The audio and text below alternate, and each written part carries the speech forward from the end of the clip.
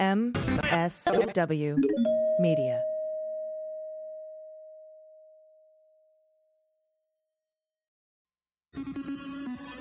News with swearing. Daily beans, daily beans. Daily beans, daily beans. Hello and welcome to the Daily Beans for Thursday, June 11th, 2020. Today, Judge Reggie Walton has finished reviewing the full Mueller report and he has some questions for the Department of Justice. Netflix apparently secured trademarks for the Space Force logo before the military could. The head of the police union that offered to hire cops fired for misconduct has been suspended from the force. And amid confusion, the World Health Organization clarifies that COVID can be spread by asymptomatic carriers. And the amicus curiae deadline in the Flynn case was today. I'm your host, AG.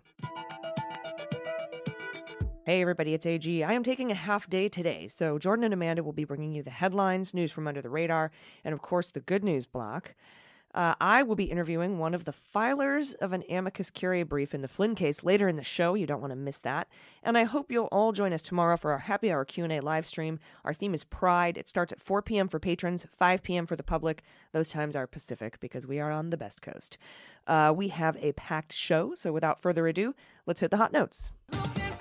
Hot notes. Hello, welcome to Jordan's Corn Beans. I have got a bunch of headlines for you today in the A block, so I'm going to get right to it.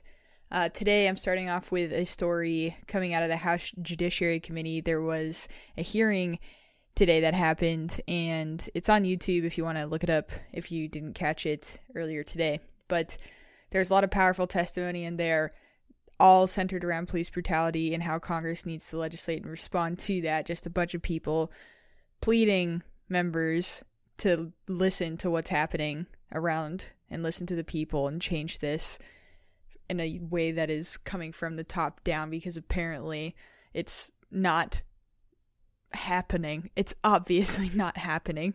The systemic racism continues. So there was many powerful speakers, and I wanted to play the clip that was the most powerful for probably most people, and it is a clip from George Floyd's brother talking to the committee. So let's play that. Chairman Gerald Nadler and members of the committee, thank you for the invitation here today to talk about my big brother, George. The world knows him as George, but I called him Perry. Yesterday, we laid him to rest. It was the hardest thing I ever had to do. I'm the big brother now, so it's my job to comfort my brothers and my sisters, Perry's kids, and everyone who loved him. And that's a lot of people. I have to be the strong one now because George is gone. And me being the big brother now is why I'm here today, to do what Perry always would have done, to take care of the family and others. I couldn't take care of George that day he was killed, but maybe by speaking with you today, I can make sure that his death would not be in vain. To make sure that he is more than another face on a t-shirt, more than another name on a list that won't stop growing. George always made sacrifices for our family, and he made sacrifices for complete strangers. He gave the little that he had to help others. He was our gentle giant. I was reminded of that when I watched the video of his murder. He called all the officers sir. He was mild-mannered. He didn't fight back. He listened to all the officers. The man who took his life, who suffocated him for 8 minutes and 46 seconds, he still called them sir as he begged for his life. I can't tell you the kind of pain you feel when you watch something like that. When you watch your big brother, who you looked up to your whole entire life, die begging for his mom. I'm tired. I'm tired of pain. Pain you feel when you watch something like that. When you watch your big brother, who you looked up to for your whole life die begging for his mom? I'm here to ask you to make it stop. Stop the pain. Stop us from being tired. George called for help and he was ignored. Please listen to the call I'm making to you now, to the calls of our family and the calls ringing out the streets across the world. People of all backgrounds, genders, and races have come together to demand change. Honor them, honor George, and make the necessary changes that make law enforcement the solution and not the problem. Hold them accountable when they do something wrong. Teach them what it means to treat people with empathy and respect. Teach them what necessary force is. Teach them that deadly force should be used rarely and only when life is at risk. George wasn't hurting anyone that day. He didn't deserve to die over $20.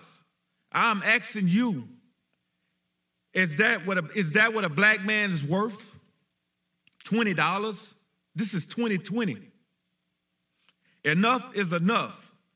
The people marching in the streets are telling you enough is enough. By the leaders that in our country, the world needs the right thing. The people elected you to speak for them, to make positive change. George's name means something. You have the opportunity here today to make your names mean something too. If his death ends up changing the world for the better, and I think it will, then he died as he lived. It is on you to make sure his death is not in vain. I didn't get the chance to say goodbye to Perry while he was here. I was robbed of that.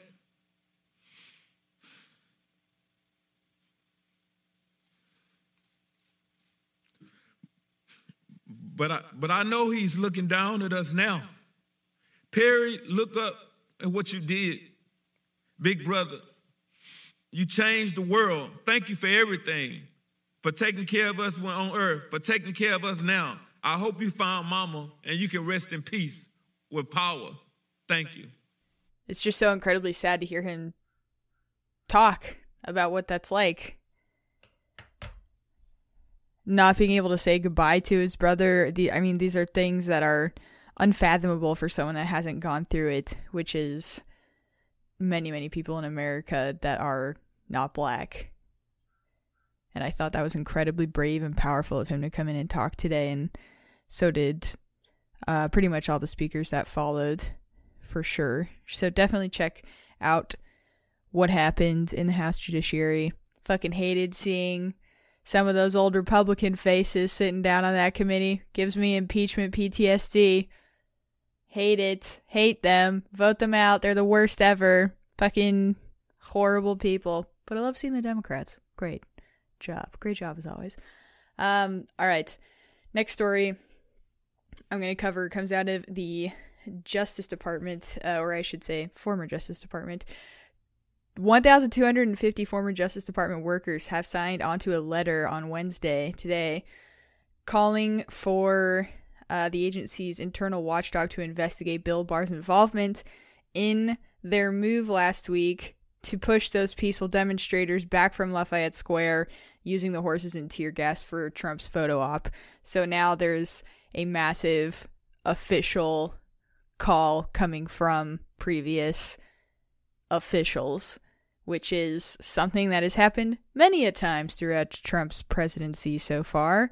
And unfortunately, I don't know how much tangible change those letters wind up resulting in, but they should keep happening, and I'm happy and glad that they are happening, because we're at a point in time right now where you have to state very clearly what side you are on and advocate for what needs to happen after this point in time. So I appreciate them doing that. I wish that there was some provision that was like, if enough previous people that did the job without being completely entrenched in controversy say you're fucking up, that should mean something.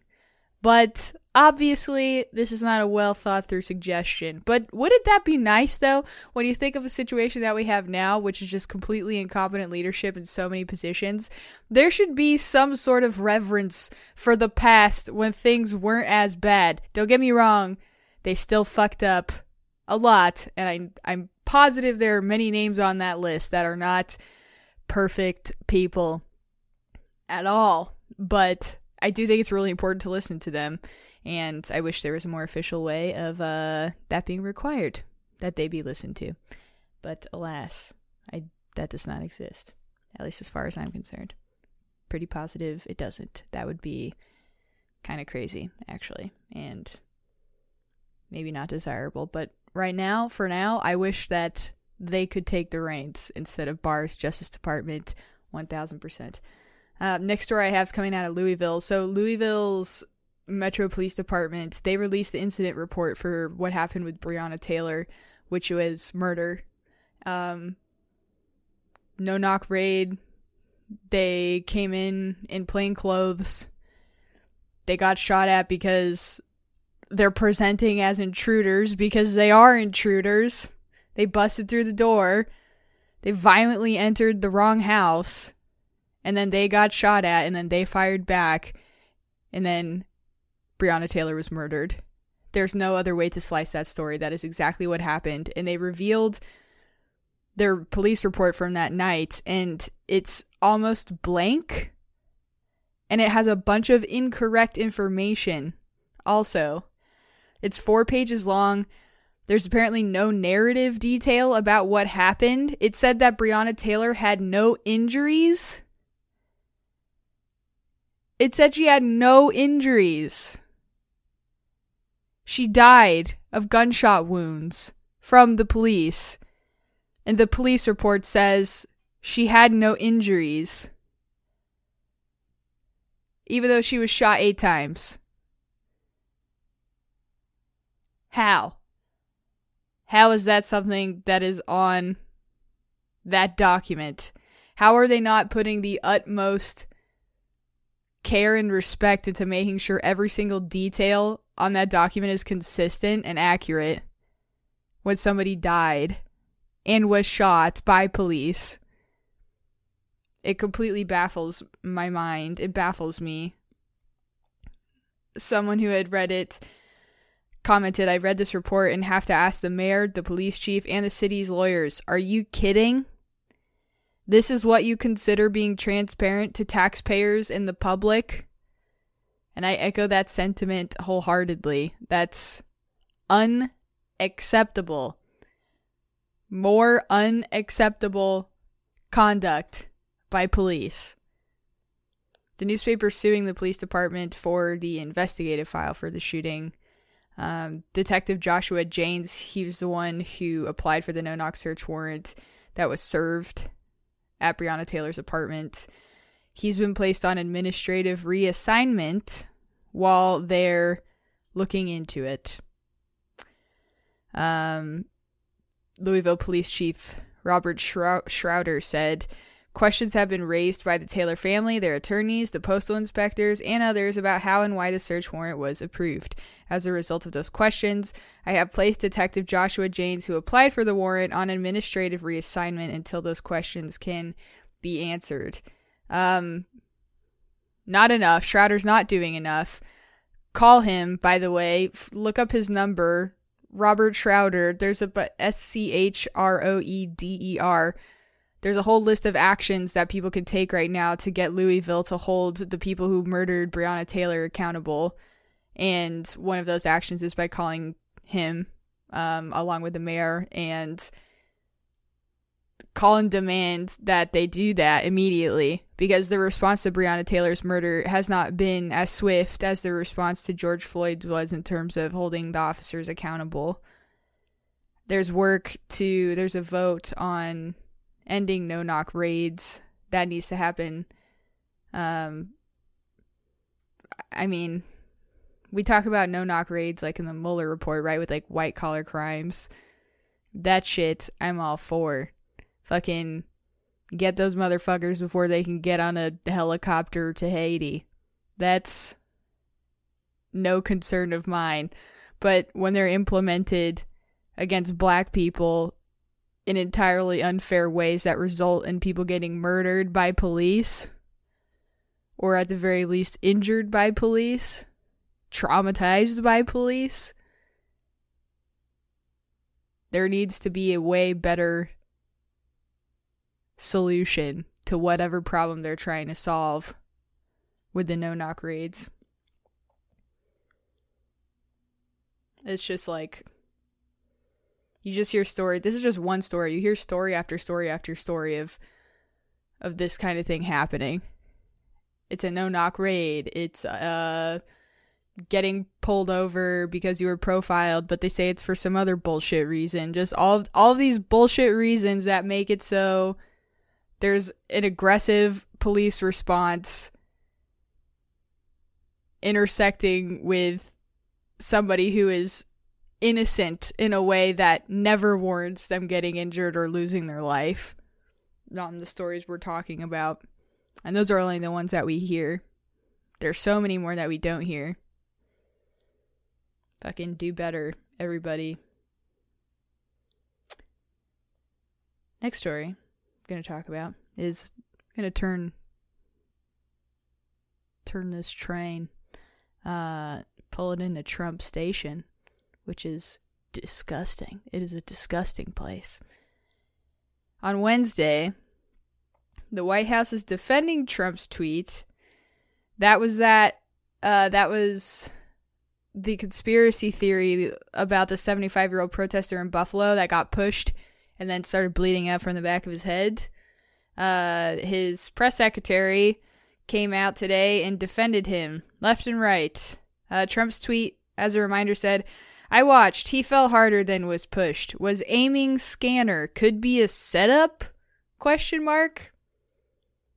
Suggesting that man is Antifa and him bleeding out of his head was all set up.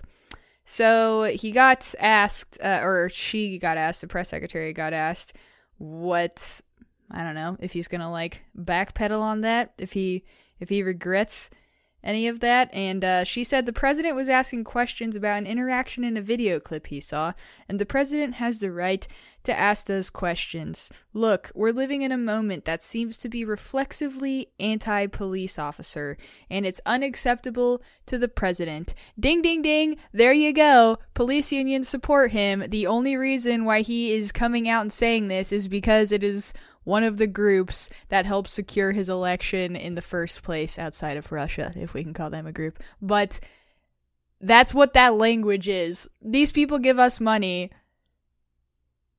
and I have to be nice to them and not hold them accountable at all. Otherwise, I may lose said money. That's the only thing that's happening. But she just said some fucking crazy things. She refused to say that it was a baseless conspiracy. She said explicitly, it's not a baseless conspiracy. No, not at all. I won't acknowledge that. She just won't. She won't acknowledge it. She is actively promoting conspiracy theories from the fucking White House, dude. That's so crazy. That's so crazy. Unprecedented, unacceptable. That is the motto for this administration. President Trump also tweeted, and his press sec affirmed, that Trump's not going to support the efforts to rename the U.S. military bases that honor Confederate generals. He is refusing to. His tweet said, "It has been suggested that we should rename as many as 10 of our legendary military bases, such as Fort Bragg in North Carolina, Fort Hood in Texas, Fort Benning in Georgia, etc. These monumental and very powerful bases have become part of a great American heritage and a history of winning, victory, and freedom." They lost, bro. That is the easiest joke to make. Victory, winning, victory, and freedom. The South lost. Not enough, but they lost. You couldn't say 3 words that were further from the truth. This man, this fucking piece of shit, romanticizes the losers of a battle that was fought in an attempt to eradicate racist, murderous psychopaths, and he is romanticizing them and wanting to preserve that history. There's no other way to interpret that. It's fucking insane. Correct me if I'm interpreting that tweet in a wrong way. I don't think so, because I think the gist I'm getting is exactly the gist he wants people to get. He went on to say the United States of America trained and deployed our heroes on these hallowed grounds and won 2 world wars. Therefore, my administration will not even consider the renaming of these magnificent and fabled military installations. Our history as the greatest nation in the world will not be tampered with. Respect our military. Am I missing something? Are they... Is not the only reason they're being asked to take a look at that again is because it harkens back to dark times in our nation's history? I'm not missing something, right? That's really the simple, cut and dry answer. That's what's happening, right? How is it not? I will never understand anybody's ability to navigate refusing to take down Confederate monuments of any kind, whether that be symbolic or physical, and somehow delineate themselves, somehow separate themselves from just being straight up racist. What merits, this is a larger discussion, what merits does that shit have other than it needing to be taught in schools so we know about that history, and then put that shit in a museum? Why does it have to be in spaces that are public, triggering, painful? He's such a racist ass troll. Another racist ass troll. Larry Kudlow, his economic advisor, his chief economic advisor, is the latest person to come out saying that he doesn't believe there's systemic racism in the U.S. He said that. I don't believe there's systemic racism in the U.S. I'm not going to go into a long riff on it. Yeah, please don't. Please. That was exercising good judgment, white man. I don't want to hear your fucking we're not racist riff. But he kind of went on one anyway. He said, we do believe that returning to growth and prosperity creates opportunities for everybody. I think the harm comes when you have some very bad apples on the law enforcement side. What was done to Mr. Floyd was abysmal. Abysmal.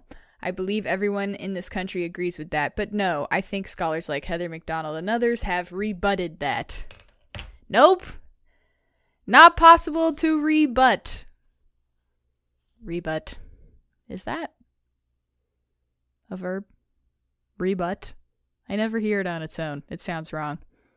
It sounds like a but for a second time. These are rebuts.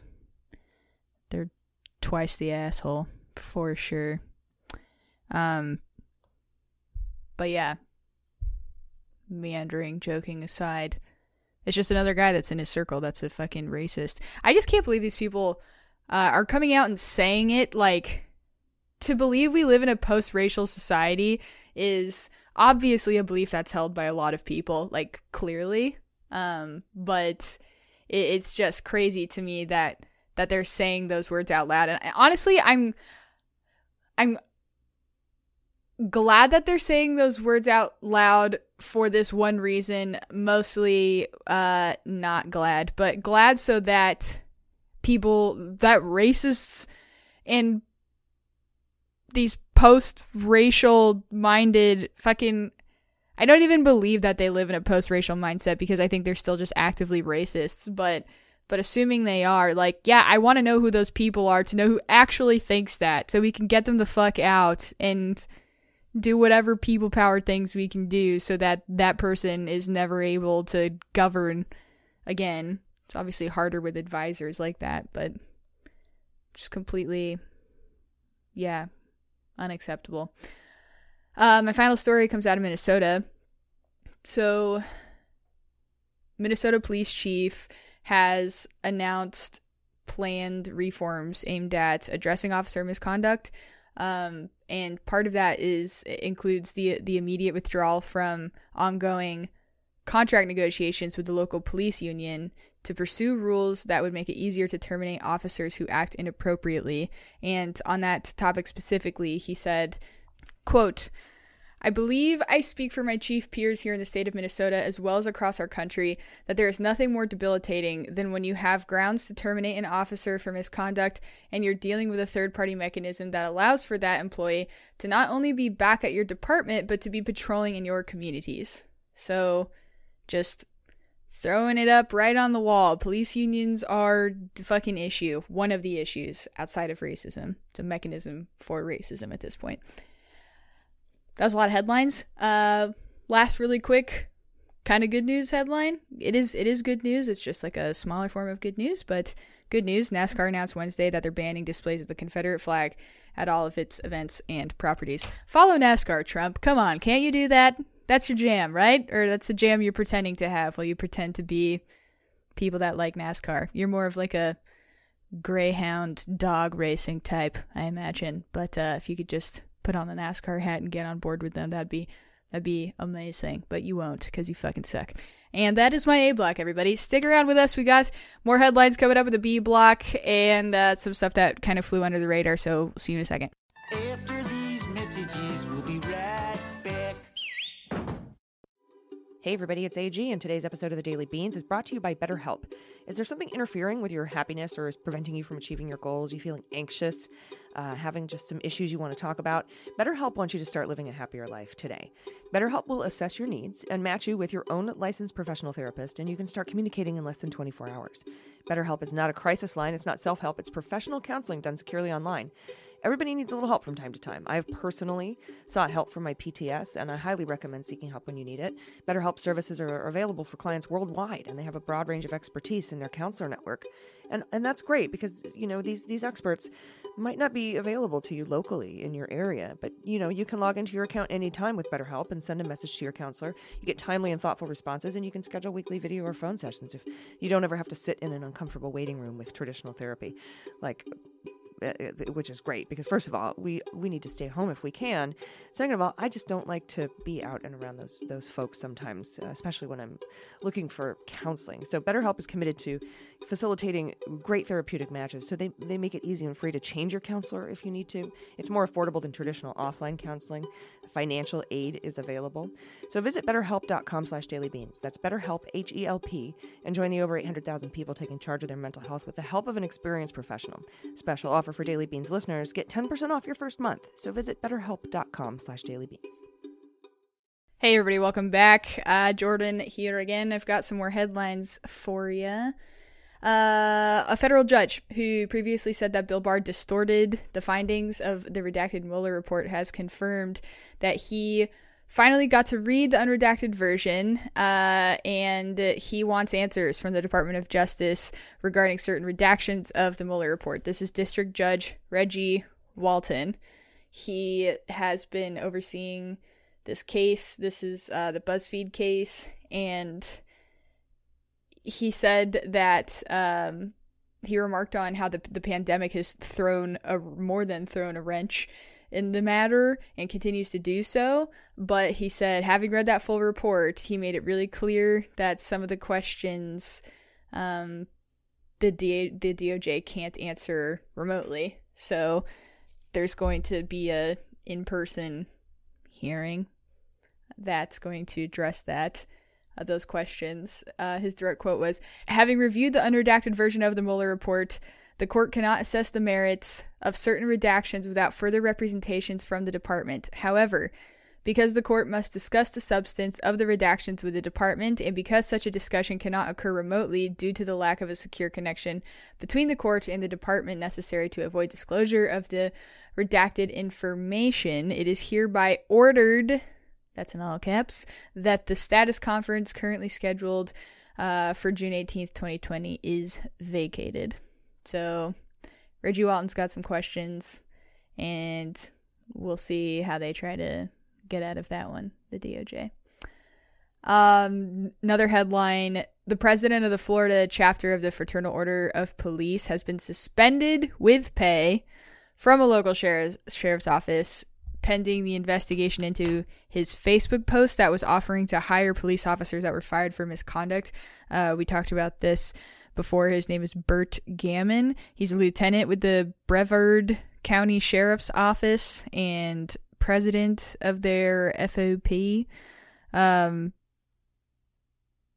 Yeah, that was in direct response to, I mean, really a lot of the calls to fire officers for misconduct, but it reached its height after the officers in Buffalo resigned in solidarity with the two officers that were suspended after pushing down the old man. So that guy sucks, and that post is now being investigated, which I believe is good news. I'm trying to think. I'm so skeptical before I call anything good news now. I always try to think of the angles that could come back to bite us in the ass on it, but an investigation into that Facebook post is good news. Him being suspended is good news. Him being suspended with pay, that's annoying. And again, probably a union thing, but I really feel like there should be some pretty cut and dry rules on not being able to make a post like he made. But alas, he still stands and is getting paid. My next headline is coming out of WHO, a COVID-19 headline. So there was kind of a lot of controversy that was sparked after they had a representative had said that the COVID-19 spreading via asymptomatic transmission was very rare. There was like a huge blowback from that because previously it had been reported that asymptomatic transmission was a huge problem. So now basically they scheduled a press conference, which they normally don't do. They only do them Mondays, Wednesdays, Fridays, but they arranged it on Tuesday. And it was pretty obvious that the point of that was to address those comments saying, hold on. It's still definitely, you can still transmit it for sure when you're asymptomatic. Don't run away with those words that you previously heard. Basically, just doing some backtracking there. And finally, for some Schadenfreude headline-esque news, Space Force, the Netflix show, apparently they actually have more trademark rights currently to Space Force than the president does, which is beautiful. The Hollywood Reporter reported that Netflix secured trademark rights to Space Force in Europe, Australia, and Mexico, and the Air Force only owns a pending application for registration in the U.S. So officially, Netflix, the show, has more trademark rights than the U.S. military in terms of this new branch that they are supposedly going to open. So there you go. That is the Blee block. Blee block. There you go, Mac. There's some more Jordan fucking up words. Everybody, thank you for listening. That has been the headlines, and stick around because right after this break, AG has an interview with Andrew Torrez. So stay with us and you'll enjoy it. Thanks. Hey friends, this portion of Daily Beans is brought to you by Ancestry.com. It's been more than 75 years since many courageous soldiers, including my grandfather, maybe even yours, left home to fight for the highest possible purpose. Explore Ancestry's new collection of untold stories from World War II. Then find and honor the veterans in your family who served. You may be familiar with the major events and battles of World War II, but there are so many more stories to uncover. Discover the diverse perspectives of those who were there, and learn about the untold stories of the men and women who faced World War II with dignity and courage.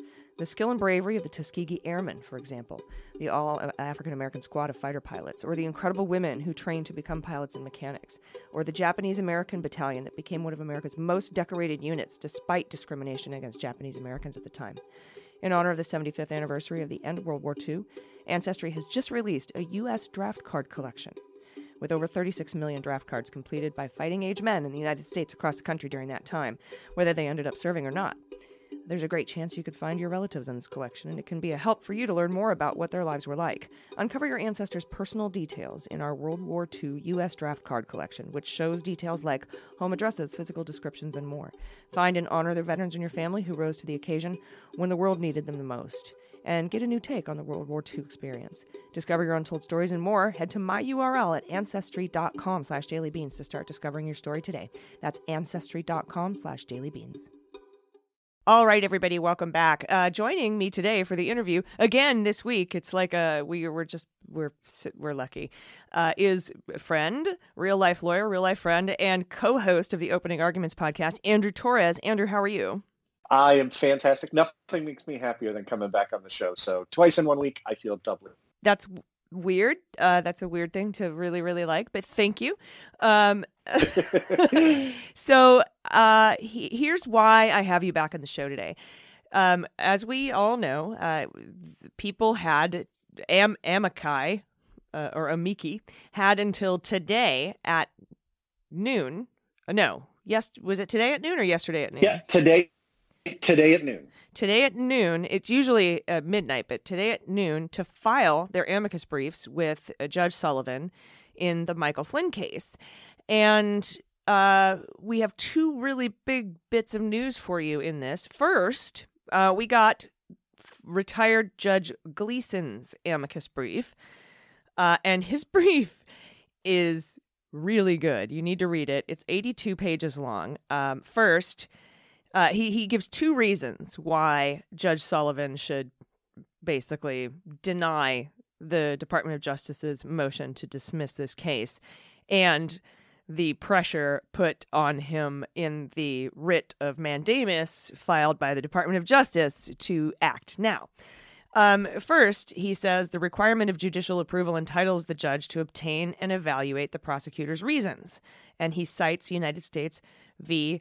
Amadown, 1973. He says here the government's statement of reasons for seeking dismissal is pretextual. In this particular Flynn case, the government claims there is insufficient evidence to prove materiality and falsity, but even giving it the benefit of every doubt and recognizing its prerogative to assess the strength of its own case, this contention, quote, taxes the credulity of the credulous. And then he goes on to say, the government's ostensible grounds for seeking dismissal are conclusively disproven by its own briefs filed earlier in this very proceeding. They contradict and ignore this court's prior orders, which constitute law of the case. They are riddled with inexplicable and elementary errors of law and fact, and they depart from positions that the government has taken in other cases. While Rule 48A does not require the government to bear its innermost secrets, it does require a statement of its reasons for dismissal. See Amadown. He said then, explaining that this requirement prevents the abuse of uncontrolled power of dismissal previously enjoyed by prosecutors.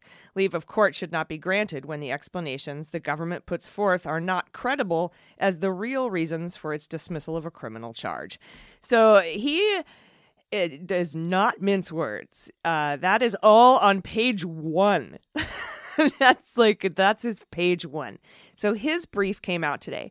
And the other little bit of news that I can share, which I would like Andrew Torrez to comment on, is that you filed an amicus brief, and we all thought there would be hundreds, because Sullivan even put in his minute order, hey, don't go crazy. Quoted Judge Beryl Howell, this is no free-for-all. And it turns out by noon today, there were only 6 amicus briefs filed in this case, which blows my mind. And one of them is Judge Gleason. Another one is your amicus brief. Can you briefly remind us, what your filing, what your amicus filing said? Yeah, so Judge Gleason was in the delightful space, which I envy, of having been appointed by the court to kind of essentially write an opposition brief, right? So his brief is 800 pages, 82 pages long, and he got to talk about everything, which, as you know from our conversations, I would have loved to have talked about everything. I was not in that spot. And it's usually good advice if you were a part trying to file an amicus brief to pick one specific legal issue and then just sort of research the hell out of that issue. And hopefully you'll come up with something that the court finds helpful. So I focused in on pages 10 to 11 of the government's motion to dismiss, which basically, well, I guess if were I the wordsmith that Judge Gleeson is, I would say which lie about the state of the law with respect to Rule 48A. Instead, I said something in my brief like, well, it's misleading citations about what Rule 48A is. And Rule 48A is the authority for a prosecutor to move to dismiss, right? And the government says, oh, look, the prosecutor has unfettered discretion to move to dismiss. And, they can even move to dismiss when, in cases in which the defendant has pled guilty. And what I wanted to do really was unpack that kind of glib assertion, which isn't true. So I'm super happy with my brief, but I have to tell you, I have been forwarding Judge Gleeson's brief to everyone I know today. And when I do it via text, it's just with the John Gleeson's brief is, and then I use the little fire icon emoji thing. Because I spent multiple weeks, like my associate, Morgan is super angry with me right now because, I spent 2 weeks kind of taking our drafts, which were, written with the white-hot fury of, folks who live in this world, and then being like, all right, well, we got to lawyer that up a little bit. Like that. And Judge Gleeson was like, nope, like zero fucks given. Dude, taxes the credulity of the credulous. That's just... The best part about that is that comes from a Scalia dissent. Right. So it's not just stabbing you in with the knife and twisting, but finding lemon juice to pour on the wound. Yeah. Oh, by the way, I wish he would have put in the brief, by the way, that is from, that's from your hero, folks. Yeah. That's incredible. I didn't know that. I knew it was case law from Amadown, but I didn't know that was that dissent. That makes it more amazing. Question for you, because you and I spoke last night. We talked like nerds because that's what we do. About your brief. You filed a 24-page brief, and you told me that the reason it was only 24 pages is because there's a 25-page limit. But Judge Gleeson's is 82 pages. How does he get away with that? I mean, I'm not mad. No, neither am I. Again, the legal professional, read nerd that I am, I have been refreshing the docket entries on the CMECF system for this case. When Judge Gleeson filed his brief, which, by the way, he filed 50 minutes late. So, but I guess, you get to do that. Maybe he was in Kansas. Yeah, impossible. But it also contains a motion for leave to file excess pages. So, in other words, I could have written an 80-page brief, but I also had to file a motion just for the court, for the court to receive the amicus brief, right? So I decided I was not going to risk that. I'm like, all right, I'm asking you for one favor. Take a look at this thing I wrote. I'm at least going to write it within the rules. So it contains a motion to file an overlength brief, and then 10 minutes later, and I've never seen this. This is fantastic. A minute order was entered by Judge Sullivan that reads as follows: minute order, treating as opposed and granting the motion over objection for the motion for leave to file excess pages. And then I don't know if there was a telephone call. Maybe this was the delay in the filing.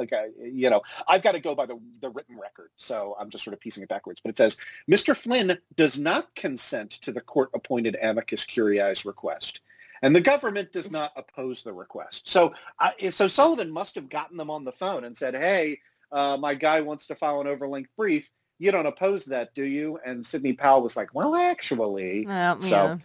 Yeah, and that's a stupid thing to do because, and then there's a citation later on. Again, we're now 2 for 2 on Judge Sullivan putting citations into minute orders, which is kind of amazing. But the court has unfettered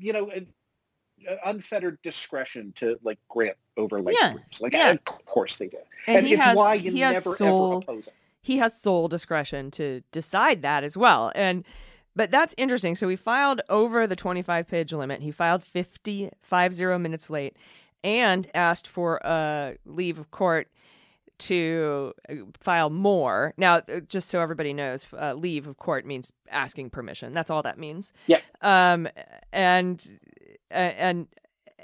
then he called up Sidney Powell and the DOJ and said, "You cool? Cool, bro?" And the DOJ's like, "Yeah, fine." And Sidney Powell's like, "No, I'm Sidney Powell, no, Fox News." And so here we are.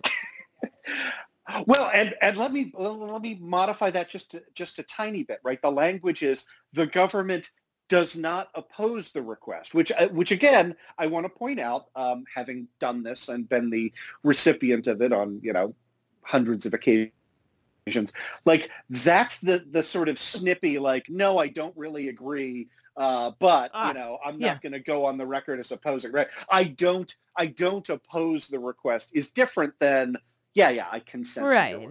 That's your significant other saying, "Well, I apologize that you feel that way."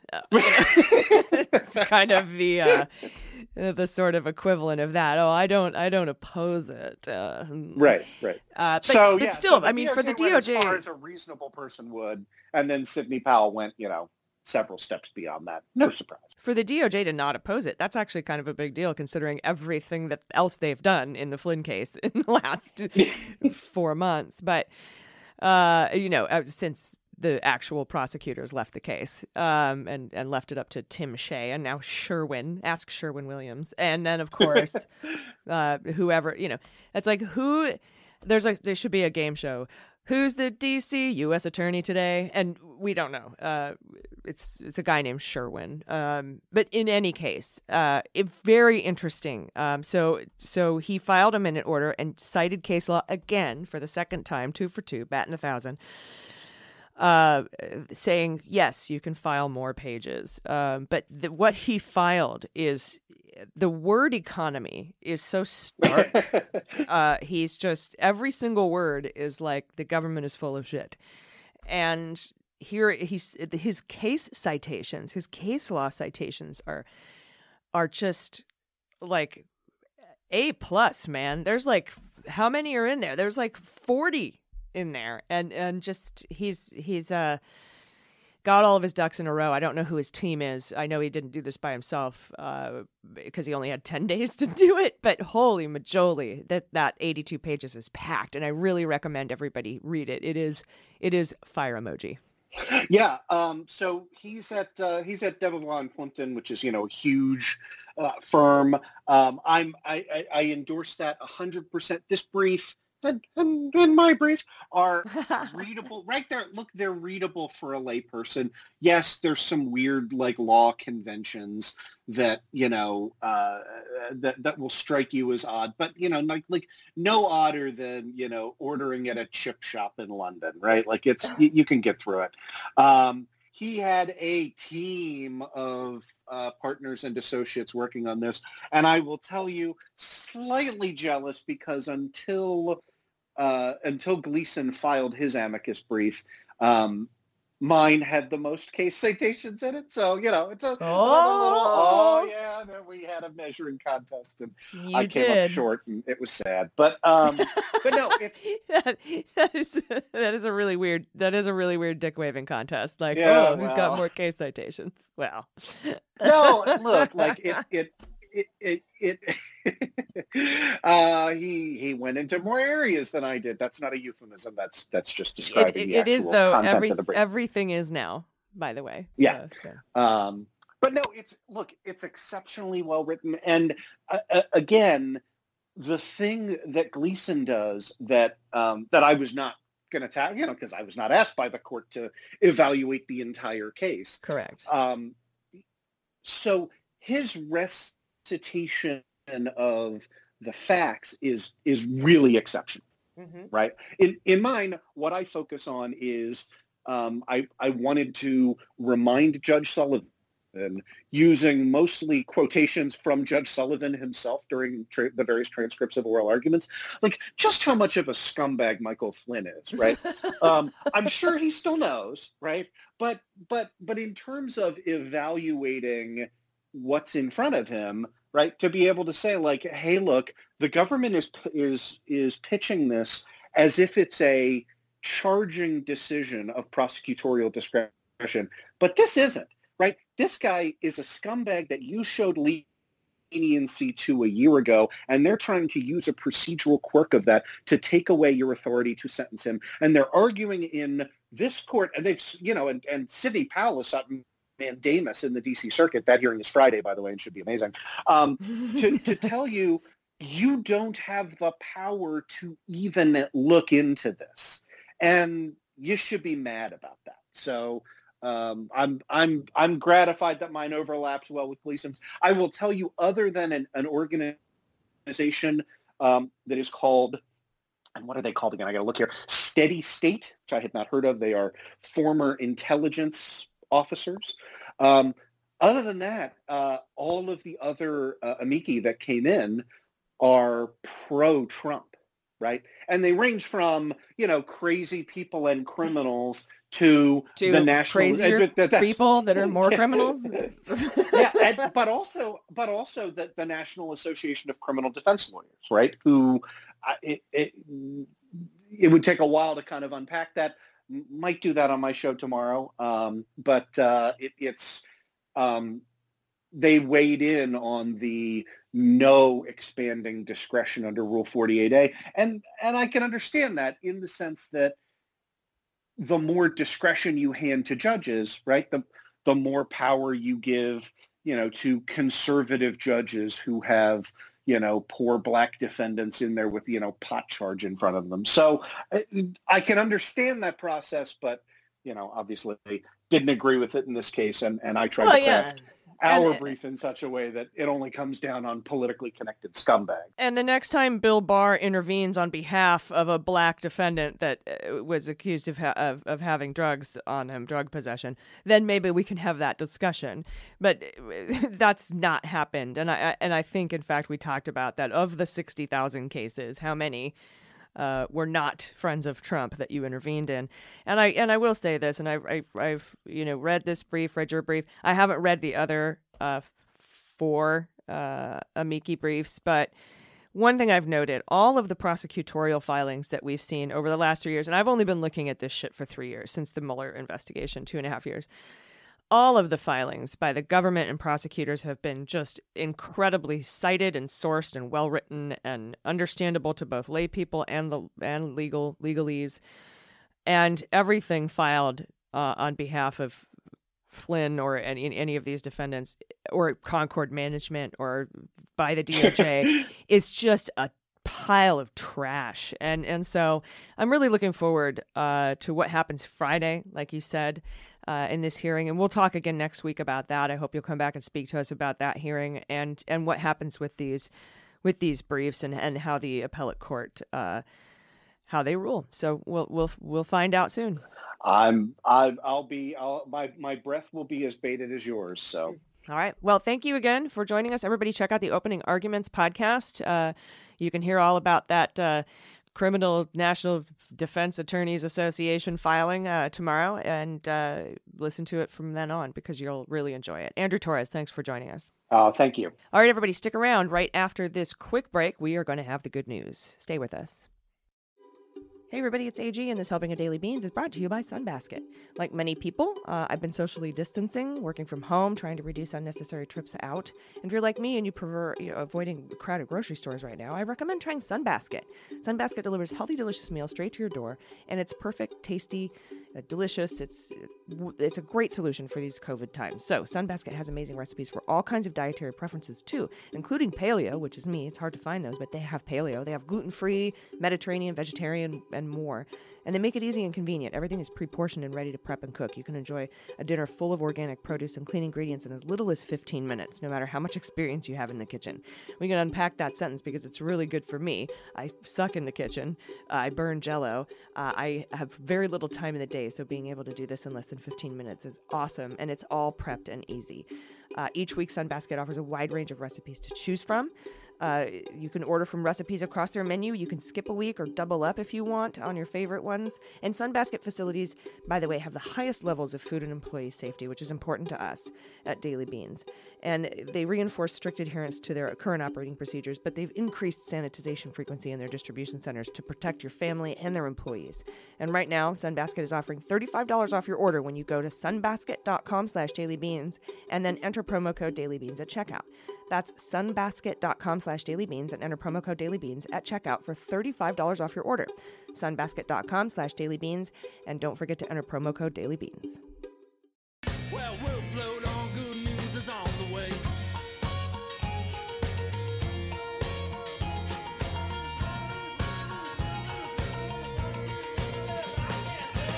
Hello, everybody, and welcome back for the Good News Block. I am joined by Mandy Reeder. How are you doing, Mandy?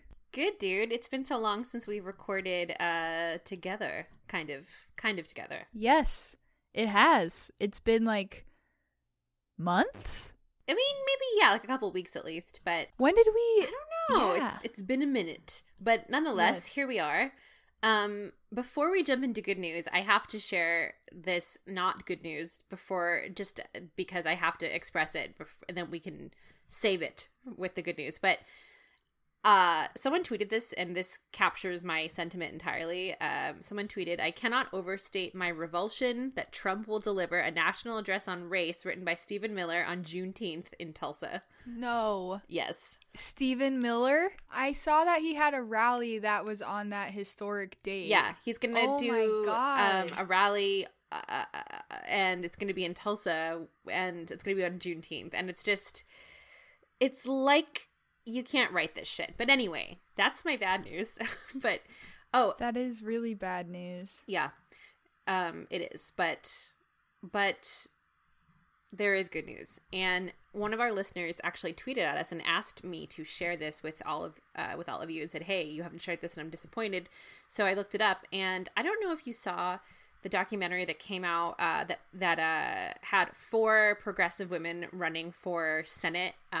I didn't watch it, but I remember hearing about it. What is it called again? Yeah, I think it was called like Burning Down the House or something, and Yes. it focused on 4 women, and AOC was the only one of the documentary who went on to win, but another one of the women who didn't win in 2018 has just won her primary this year, and Yay! her name is Paula Jean Swearingen, and she is in West Virginia, and she ran on Medicare for All and a Green New Deal. And I'm looking at this headline here, and it says, "A battle cry from Appalachia. Progressive Paula Jean Swearingen wins the U.S. Senate primary in West Virginia." So now she has to go on to try to get rid of the Republican incumbent in November. But this is super exciting. She's really progressive. It was called Knock Down the House. Sorry, not Burn It Down the House. Knock Down the House. Knock Down the House. Okay, cool. Yeah, Knock Down the House. I really liked the documentary, so yeah, I'm super excited. That is so exciting. She's super progressive. Yeah, that's hugely exciting. Yay. Yay! Thank you for sharing that. Okay, cool. Let's dive into the good news. We'll start off here with Kelly. Kelly says, speaking of Taiwan, I don't know if you heard our good news segment yesterday, Jordan, but there was a really good story from one of our listeners in Taiwan talking about how well they handled COVID. And it says, to follow up on the Taiwan good news stories Mandy read on the Daily Beans today, Dr. Nirav Shah, who is the head of Maine CDC, just publicly thanked Taiwan for the donation of 30,000 N95 masks to Maine for our healthcare workers on today's daily COVID press briefing in Maine. Thank you, Taiwan. Thank you, Taiwan. That's awesome. Anonymous says, I found out that there might be another Beans listener from my little New Hampshire town of Milford. Ooh!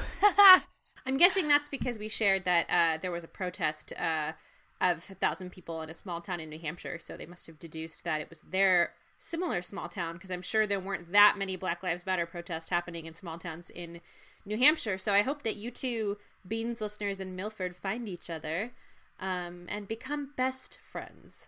Yeah. We still need to get the Beans dating app up and going. Oh my God, we do. We totally do. Beans date. Beans babies. Beanie babies. Ooh, beans make babies. I think that there's going to be an explosion of both divorce but also babies after the pandemic is over. I think so too. It's a weird time for dating and love. It is. There's going to be a lot of broken homes after this. I think it's going to be like a Roaring 20s vibe a little bit. Like, oh my God, all of the fucking, can you imagine? Yeah, absolutely. What's going to happen? Oh God. Holy smokes. I know. I was saying to a friend recently, like, I feel like, you know, I reached 30 and I was like, all right, I'm going to calm down in all these ways. You know, it's going to be so different than my late 20s. And just thinking about what I want to do in my personal life and also like travel wise after a vaccine comes out, I'm like, I want to rub up against strangers. Yeah. I want to live a little. I want to dance. It's like all this, the not having the option to go out and do stuff is making me like want to climb the walls and act 21 again. Anyway, next good news story. This is from Jill. Jill says, while most of Georgia's primary election was a complete clusterfuck, we did get one bit of awesome news. Renee Unterman has represented the 45th district, which is an increasingly diverse area outside of the perimeter of Atlanta.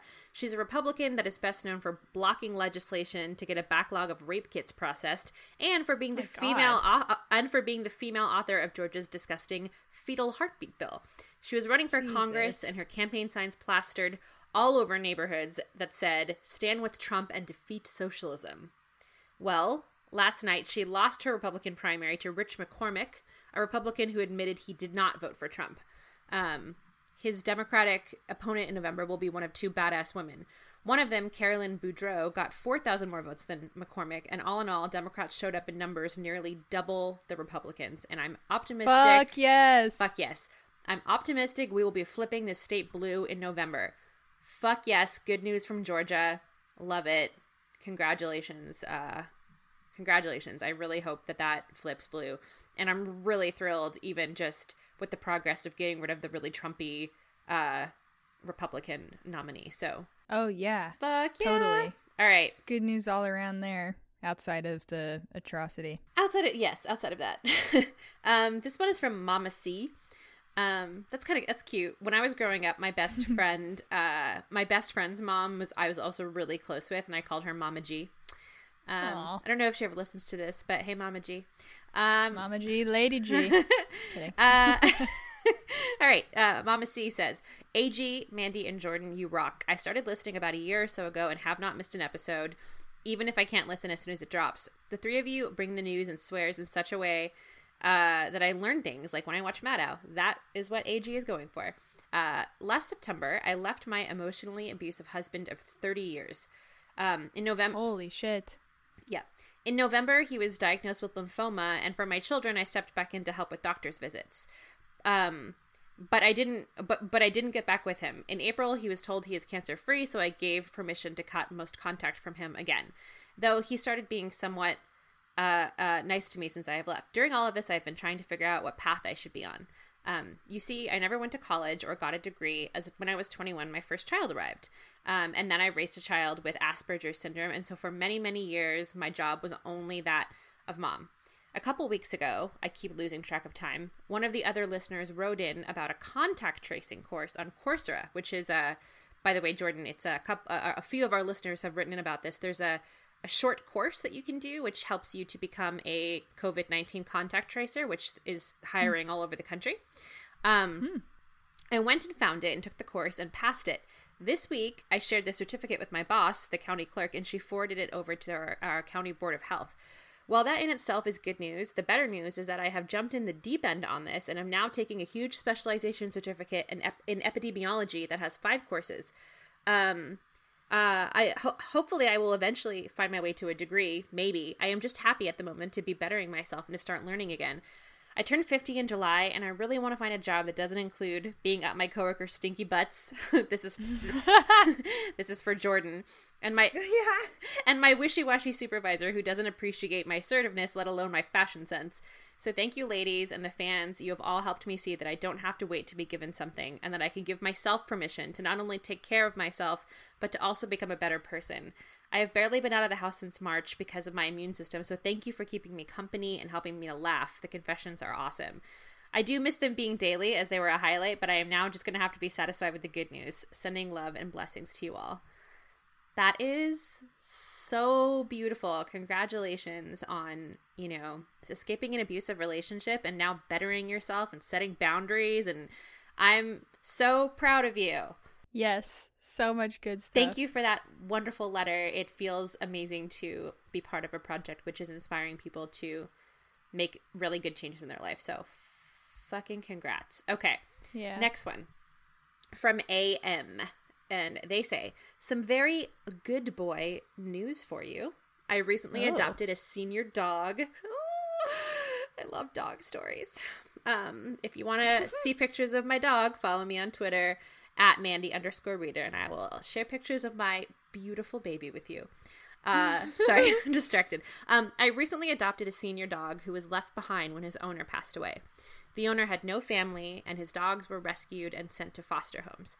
I spotted my guy on a site, smashed the apply button, and finally got a chance to meet him after he rejected a few other adopters. After half an hour, he was glued to my side, and I knew that I had to take him no matter what. We're figuring things out, and he's getting used to being in a city for the first time, but I'm so happy I could give this dude a good home for the rest of his life. He brings joy to all with his random Zoom call cameos, and I can't wait to see how he reacts to the dog beach when I take him. I'm doing a ton of cleaning, feeding, and giving constant praise and rewards to him for accomplishing the most basic tasks and not eating trash. Oh my god, let me reread this. I'm doing a ton of cleaning, feeding, and giving constant praise and rewards to the dog for accomplishing basic tasks and not eating trash. So it's a lot like living with a straight man. Sorry. It's funny. I have to laugh at that. I'm gay. Take care of yourselves, and thanks for bringing the beans every day. I love that. Congratulations on your new family member. Yes.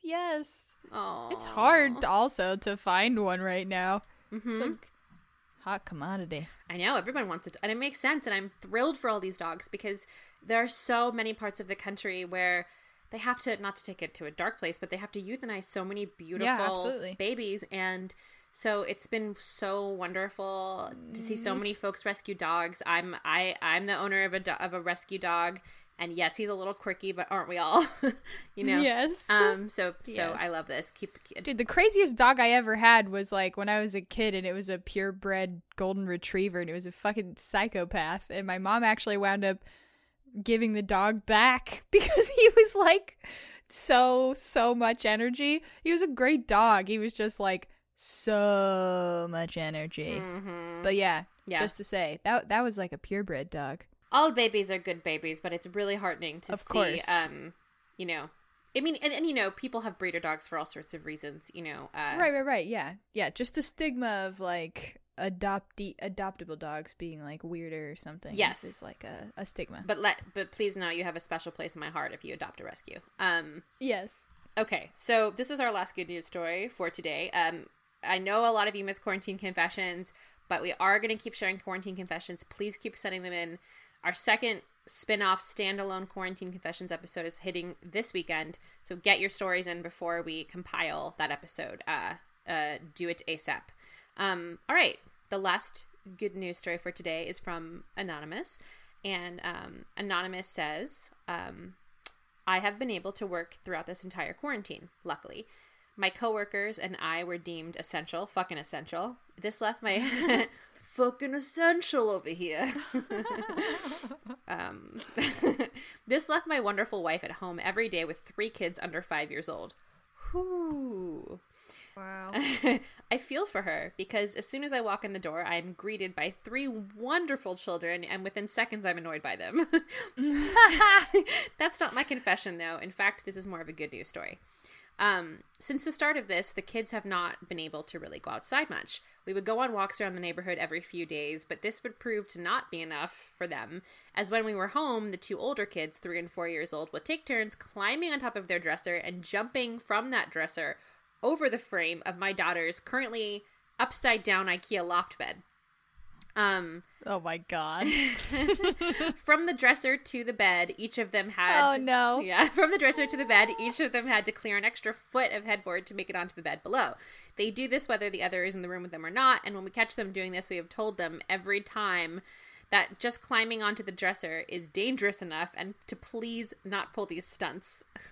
And Stunts! I see where this is going. I have a scar on my forehead because I wouldn't stop jumping on the sofa, and I tumbled forward and hit my head on the coffee table. Yep. I've got a similar one on my chin. Yeah. I tried to fly down the stairs because my dad told me I could do anything if I put my mind to it, and I was like, okay, cool, I'm going to fly. And then I jumped, and then I busted open my chin. Oh god, parenting is a lot, dude. Thanks for getting me through that shit, Mom. Really appreciate you keeping me alive. Shout out to parents. Shout out to parents, especially at a time like this, by sending you my love. I can barely handle my dog barking because all the neighbors are home. So anyway, all right. So 4 weeks ago, my daughter let out a blood-curdling scream. We knew where this was going. I know. We knew where this was going. Blood-curdling. Could have predicted that adjective, too. After we heard a thud come from her room. Ooh, a thud. Ugh. A thud is never a good noise. No. We run into the room, and her leg has this massive bruise on it. She jumped a little too far, and while most of her body made it onto the bed, her leg hit the edge of her bed in the floor. We later found out after 2 trips to the ER that she had actually broken her femur above the right knee, and her leg has been in a full cast ever since. Oof. So it's a pandemic. They can't go to school. They're stuck at home, and her leg's in a cast. That is... Oh, God. This has made it so she can't bathe, can't go on the walks we were going on, and now, as everything is opening up again, we are still staying home because there isn't much that she can do. Well, on Wednesday, she will finally get the cast off, and I can't wait to see how much butt this kid is going to kick with her newfound freedom. Hopefully, it involves a little less of the dangerous stunt work that put her in a cast in the first place. Congratulations to your daughter for getting her cast off. Yes. I hope that parks are open and you can take them to go run around and get some fresh air. Seriously? That's the thing. It's like, it's just you're a never-ending ball of energy. And like, poor parents, just all those that thuds, is brutal. You turn your back for 5 seconds and disaster strikes. They finish off and say, thank you for your wonderful podcast and thank you for everything you do. Thank you, guys. I love your good news stories. Me too. Much appreciated. Thank you. Thank you for compiling them all the time, and yeah, so fun. All right. Well, do you have any final thoughts? Please don't let up on this moment in time. Don't stop posting about this movement with the Black Lives Matter and all of the pressure. Keep it, do other things, rest, allow yourself to feel joy, allow yourself to like take a break from it, but like don't let up. And in general also, please make sure everyone is registered to vote. We have to it's important to laugh and it's important to rest and it's important to like do other shit, but like don't take your foot off the gas right now, people. Super important. So if you have a little something on your to-do list that you were going to set aside an hour to do, whether it's like volunteering or activism or voter registration or a conversation that you want to have, like just tick off that next little thing on your list because it makes a difference if we all do this together. Totally. I love that. Thank you so much for saying that. Yeah, absolutely. I was listening to Angela Davis. I just looked her up on podcasts just to see like what I was looking for some, I guess, more of like a biographical podcast, but there's actually just a bunch of her lectures that are already publicly available through the podcast app, and I listened to one and it was like, yeah, she's such an incredible speaker, and it was like really quality, like brilliant lecturing. It was fucking, yeah, she's amazing. I admittedly have never heard her lectures before, and I was completely blown away and immediately just like, oh, okay, yes, 100%. This is why, you know, she's regarded as such like a fucking badass. I also like want to say, you know, I want to say, without sounding horribly like patronizing, but I just want to say thank you to everyone out there who is like having really exhausting conversations with their white friends and like trying to like patiently hold space for them, even though they're experiencing like so much grief and trauma and frustration. And like, it is not your fucking responsibility as a person of color to hold space for white people right now at all, like at all. But for those of you who are like exhausting yourselves and having these conversations with your white friends, you know, it's like, welcome on board, bitch. We knew this stuff. Thank you for your patience and thank you for your empathy as some of us are navigating conversations that we should have had a long fucking time ago. So yeah, absolutely. Well said. Thank you. Thank you so much. Everybody, that's been our show. Yeah. Thank you. I know it was kind of a long one. Anytime AG isn't here, it's like we just get to talking. Mostly myself. I take full blame for that on this episode. Yeah. It's hard to gauge when you're alone when you should shut the fuck up, you know? Oh, Jordan, I love you. Yes. But thank you, everybody. Take care of yourselves, take care of each other, take care of the planet, take care of your mental health. I've been Jordan Coburn. I've been Amanda Reeder. And them's the beans. The Daily Beans is executive produced and directed by AG and Jordan Coburn, and engineered and edited by Mackenzie Mazzell and Starburns Industries. Our marketing manager, executive assistant, production and social media direction is Amanda Reeder. Fact-checking and research by AG, Jordan Coburn, and Amanda Reeder. Our music is written and performed by They Might Be Giants. Our web design and branding are by Joelle Reeder with Moxie Design Studios, and our website is dailybeanspod.com.